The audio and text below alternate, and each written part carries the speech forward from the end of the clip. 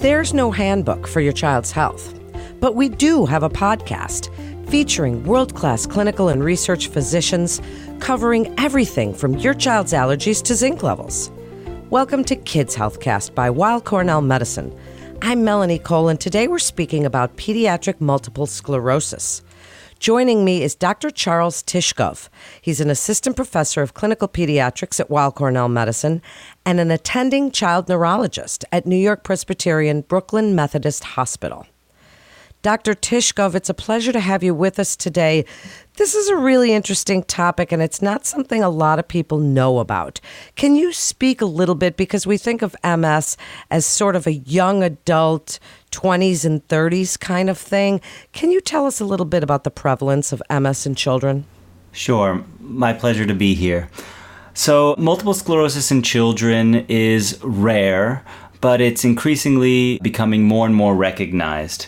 So just to give you some numbers, it's thought that up to 5,000 children and teenagers are living with MS in the United States today, and that's compared to up to 1 million adults with MS living in the U.S.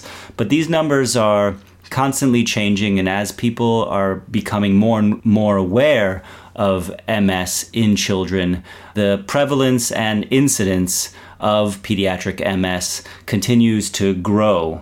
In general, pediatric MS tends to be a teenager type of onset, but we do occasionally even see younger and younger children presenting with signs of MS. But in general, most patients will present between 10 and 18 years or so.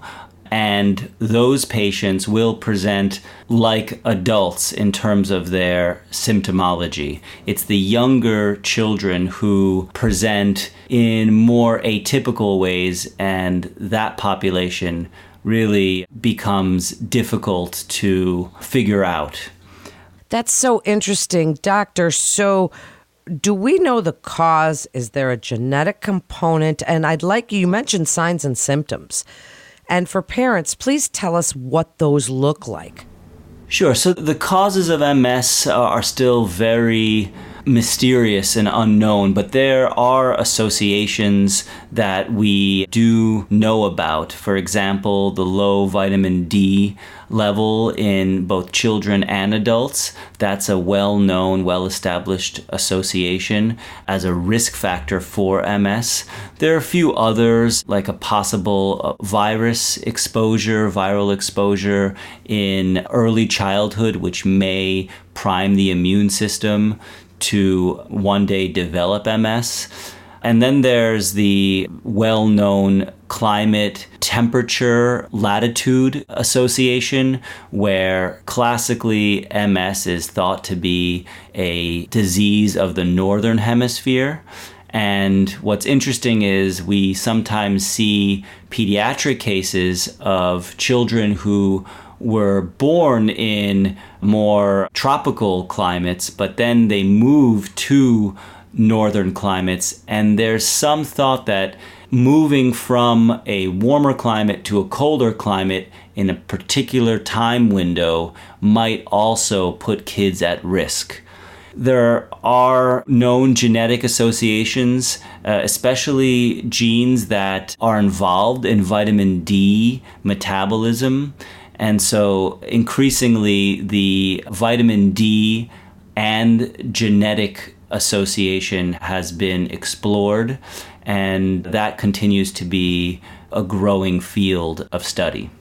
And what about signs and symptoms? If children or teenagers start to exhibit, what is it that parents are looking for that would send them to their pediatrician in the first place? Signs and symptoms of MS in children and teenagers can be very much like signs and symptoms in adults, what people tend to think of as neurologic symptoms. So these symptoms include dizziness, vertigo, numbness, tingling in one part of the body, weakness in one part of the body, difficulty walking, what we call ataxia. And then there are brainstem symptoms that can sometimes affect the way the eyes move. So sometimes people will present with double or blurry vision. And then there are optic nerve issues. So that's the nerve behind the eye. And if that becomes inflamed, someone can experience vision loss, usually in one eye, or changes in color perception. So these are the classic symptoms, but again, in very young children, some of the presentations can be quite difficult to tease out because young children may not be able to fully express and communicate what they're experiencing. So I would say that the younger the patient, the more difficult it is to fully understand what's happening at the beginning, and really requires quite a bit of time to work up the true cause of their symptoms. So I'd like you to speak just briefly about diagnosis, but then really get into treatment. What's involved in managing children that present with multiple sclerosis? What types of therapies might be involved? The diagnosis in children really mirrors the diagnostic criteria that we use in adults. And so the diagnosis of MS relies upon specific criteria which can be easily translated to the younger population. So the main things that we're looking for are evidence that there are lesions in space and time. So if there are symptoms that are spread out in time, for example, someone may recall having had an event or an episode 1 year ago, and then they present with a new episode, that meets the criteria for something spread out in time. And space refers to different parts of the nervous system. So someone may have a lesion and symptom attached to that lesion in the brain, and then another one in the spinal cord. And so once we are able to amass that type of evidence, and definitely MRI becomes a really important piece of that puzzle. Sometimes we also do CSF, cerebrospinal fluid analysis, and that can also be very helpful in making the diagnosis. And so once we make that diagnosis, we can use many of the same disease-modifying therapy medications that are used in adults and apply them to children. Disease-modifying therapy that we use in children can follow the same categories of medications that we use in adults. There are injectable medications, there are oral medications, and infusion medications.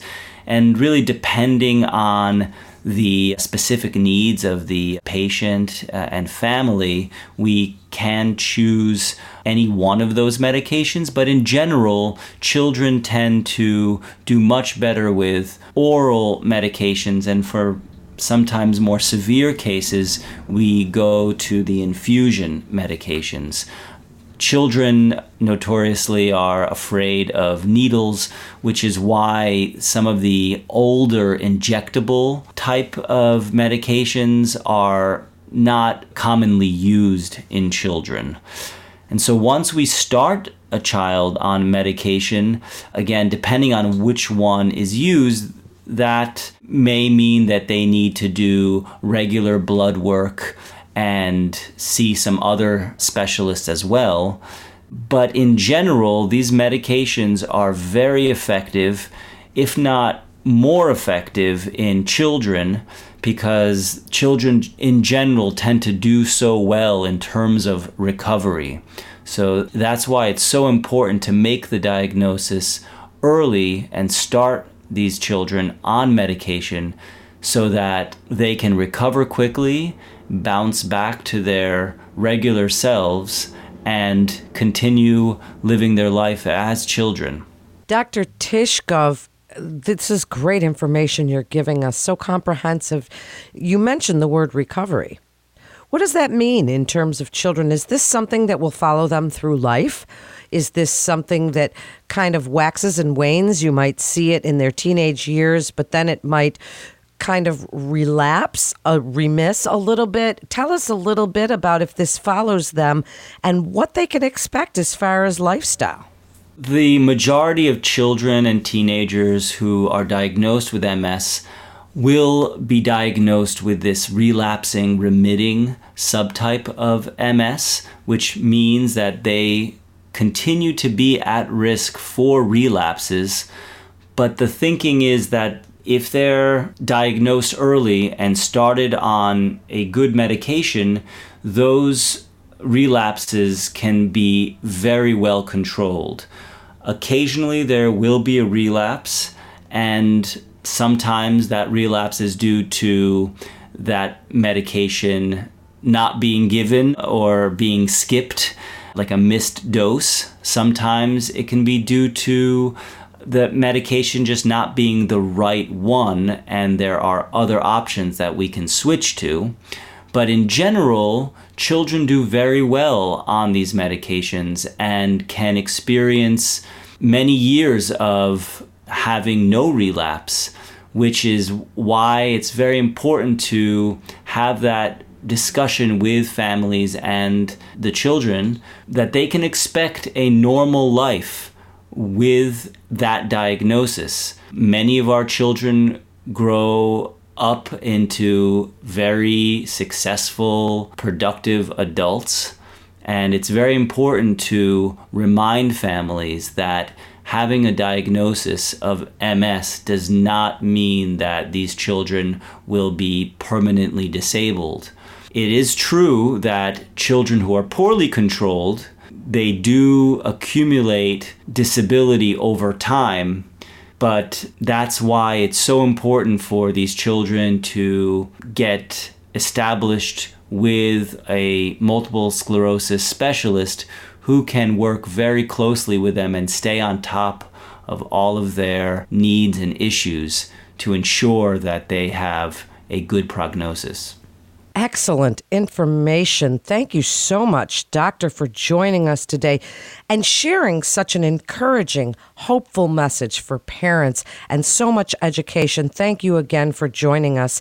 And Weill Cornell Medicine continues to see our patients in person as well as through video visits, and you can be confident of the safety of your appointments at Weill Cornell Medicine.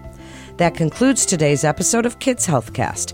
We'd like to invite our audience to download, subscribe, rate, and review Kids Healthcast on Apple Podcasts, Spotify, and Google Podcast.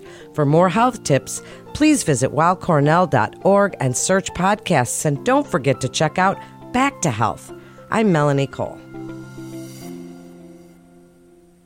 Back to Health is your source for the latest in health, wellness, and medical care for the whole family. Our team of world-renowned physicians at Weill Cornell Medicine are having in-depth conversations covering trending health topics, wellness tips, and medical breakthroughs. With the spotlight on our collaborative approach to patient care, this series will present cutting-edge treatments, innovative therapies, as well as real-life stories that will answer common questions for both patients and their caregivers. Subscribe wherever you listen to podcasts. Also, don't forget to rate us 5 stars.